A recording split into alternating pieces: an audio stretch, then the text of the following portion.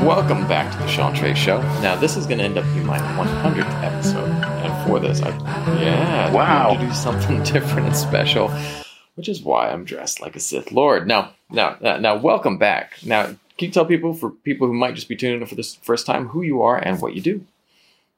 I'm Tim Craven. I live in Nashville, Tennessee, and I was originally on this show to talk about the creative process of making records, which is what I do. One of the things that I do. And but since then, we've had some great conversations about so many other things. So yeah. Here we are. And we both are fans of the Star Wars genre, which is why I am dressed in a phenomenally Sith. I got this one. This is my Sith costume, and I'm very proud of this. I scored this in Southeast Asia. No idea how I pulled that off. I had to dive through multiple layers of chaos to find a Sith costume. My daughter was like, Daddy, I want to be a Jedi, and you're going to be the bad guy. And I was like, am I bad, or am I simply the other side of the Force? There you go. Right? That's right. But really, so it's this holiday that's this mixture of a lot of crazy stuff. But what's interesting, one of the reasons that it reminds me of Star Wars is, so one of the things that I wanted to chat with you about Star Wars, so we're not just going down Star Wars, which is awesome.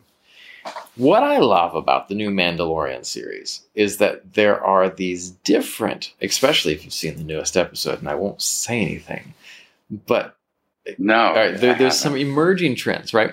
Because for the long time in Star Wars, there was the Jedi, there were the Sith, and then that was pretty much your two different paths, you know? Granted, if you followed the extended universe, there were tons of different, things and groups, and, you have your bounty hunters and different groups, but each different group has its own kind of code of life and kind of like philosophy of life. And right now we're seeing in this most recent series the contrast between Jedi and Mandalorian. And this now people are like, Mandalorians are pretty cool. This is the way. Couldn't score a Mandalorian costume here. That was a bit beyond my ability. But talk to me about what kind of drew you into Star Wars? Oh, wow. Everything. Right. I mean, that came out in 75, I think.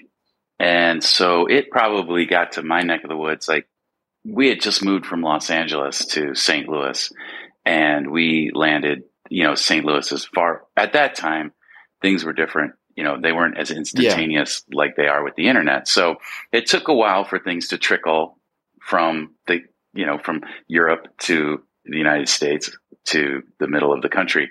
So, and things were different. Like LA had a scene and it was a whole thing, and New York had a scene and a whole thing.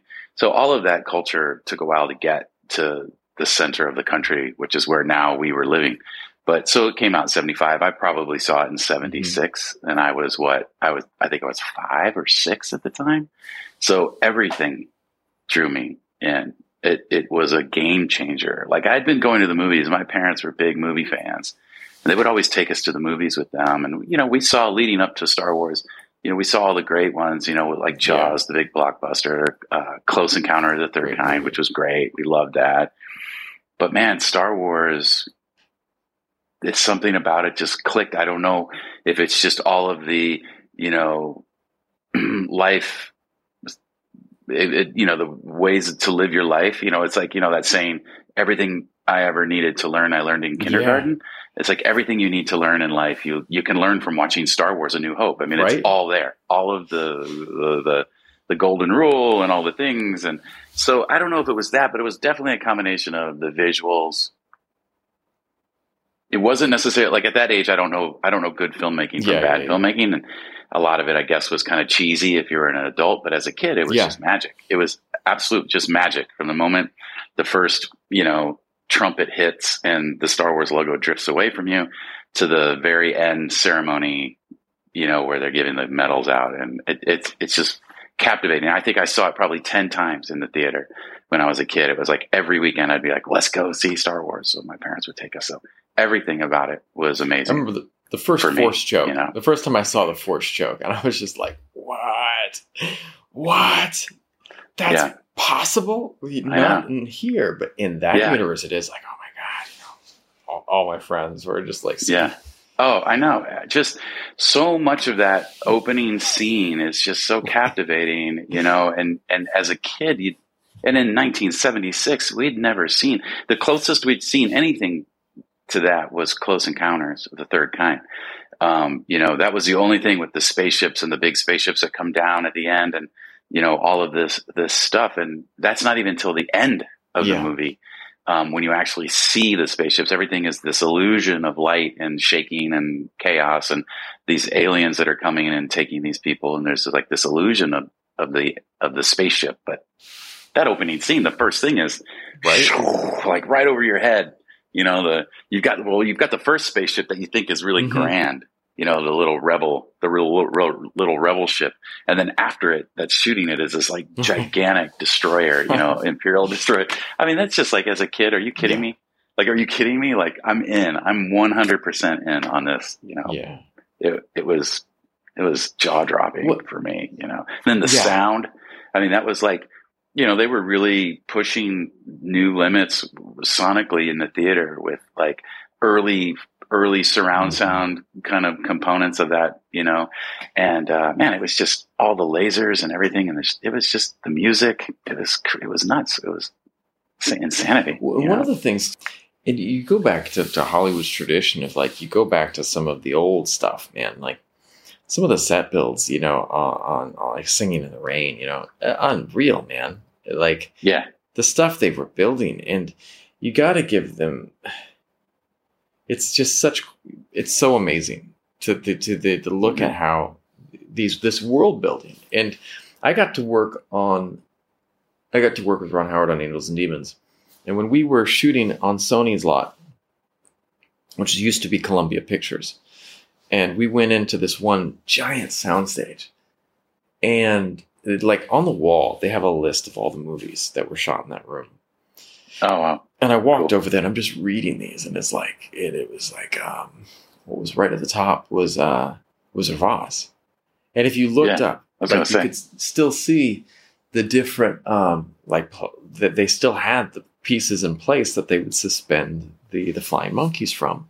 Mm-hmm. And like, it was just this amazing to look at how all of the things that they built and what they had to put together to make that, it's absolutely amazing. Mm-hmm. And then the next studio over, I was standing there for my cool Tom Hanks stories. I was standing there looking at the wall, and on this wall was right at the top, was like it's just on the list, not at the top, but is Joe versus the Volcano.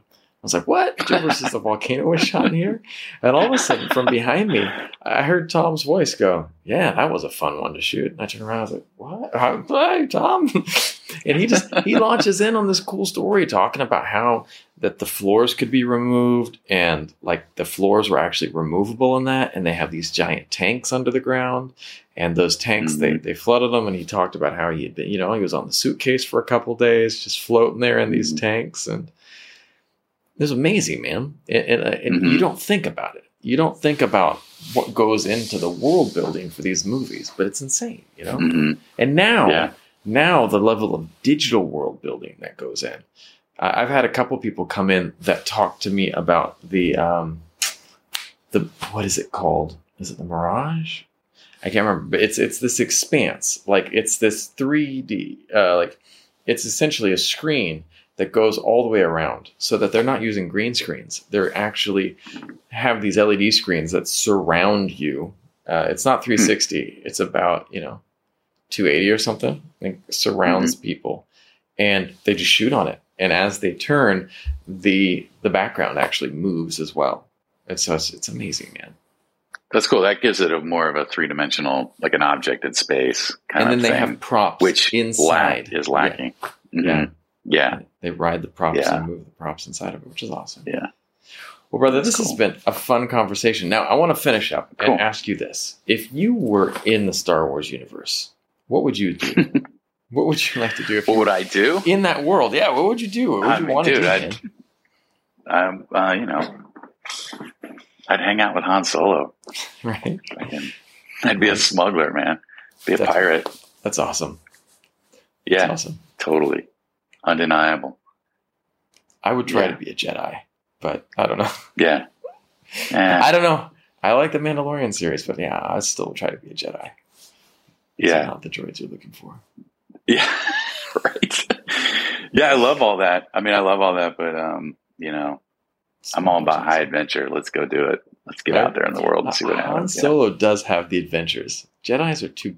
I think that the problems with the Jedi is they are just way too vanilla, man. Well, the thing is they, as the story develops, they're either a recluse or they're deep in the politics of what's going on. I just like the idea of somebody who's just out there winging it, gunslinging it. Awesome. Yeah, it's just fun. I mean, his character is just a cool character. He's just a cool dude.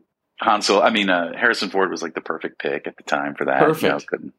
Couldn't think of anyone else better. Someone else that was like in line for that role. That when I remember reading that, I can't remember who it is, but it was just like, I can't. If anyone else had been cast as Han Solo, it wouldn't have worked. Mm-hmm. Yeah. No, that would be me.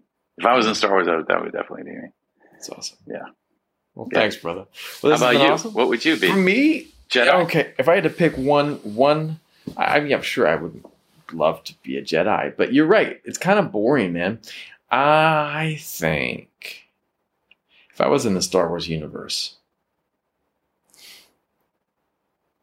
I mean, certainly I would want. I mean, I would love to learn the Force, to use the Force, but maybe not kind of with the Jedi or with the Sith, because both of them kind of are, they don't get it, And so maybe I'd try to seek out a different group of Force users, because in the expanded universe, there are other groups of Force users.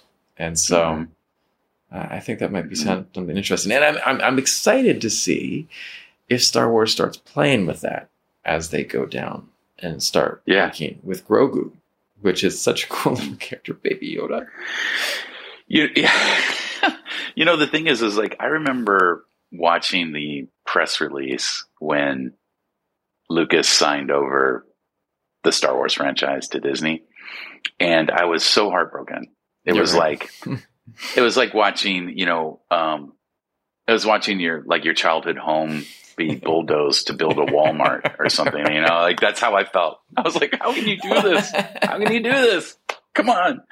Like, you need more money. Give me a break. So, it's just really disappointing, but actually I have to say that, Disney has been they've been a good steward of the franchise, I think. For the most part, they've been a good steward of the franchise, I think. So, I like what they're doing, and I think they're keeping it as true as they can, and expanding it as well. Yeah. So with some of their things, but I have a pitch for Disney. I'll leave you with this.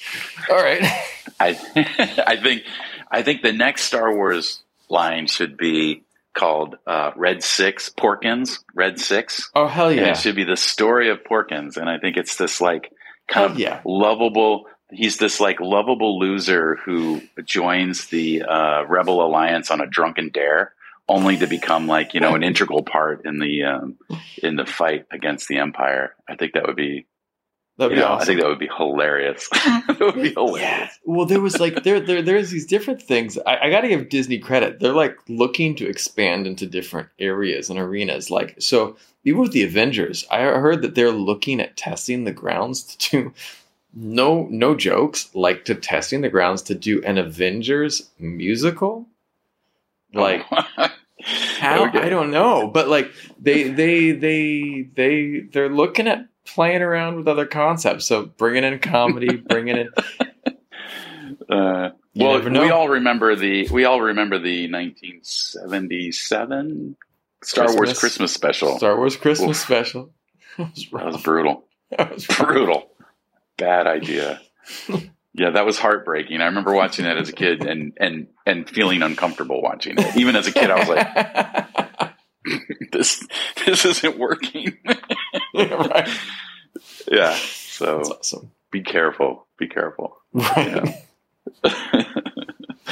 Never know, man. Well, that's awesome. Well, brother, I want to appreciate your time coming on and discussing all things. Absolutely. My 100th episode, I figured I had to do something a little bit different and have some fun conversation on today. So it's awesome, man. Awesome. Cool. Well, thanks again. May the force be with you. May the force be with you.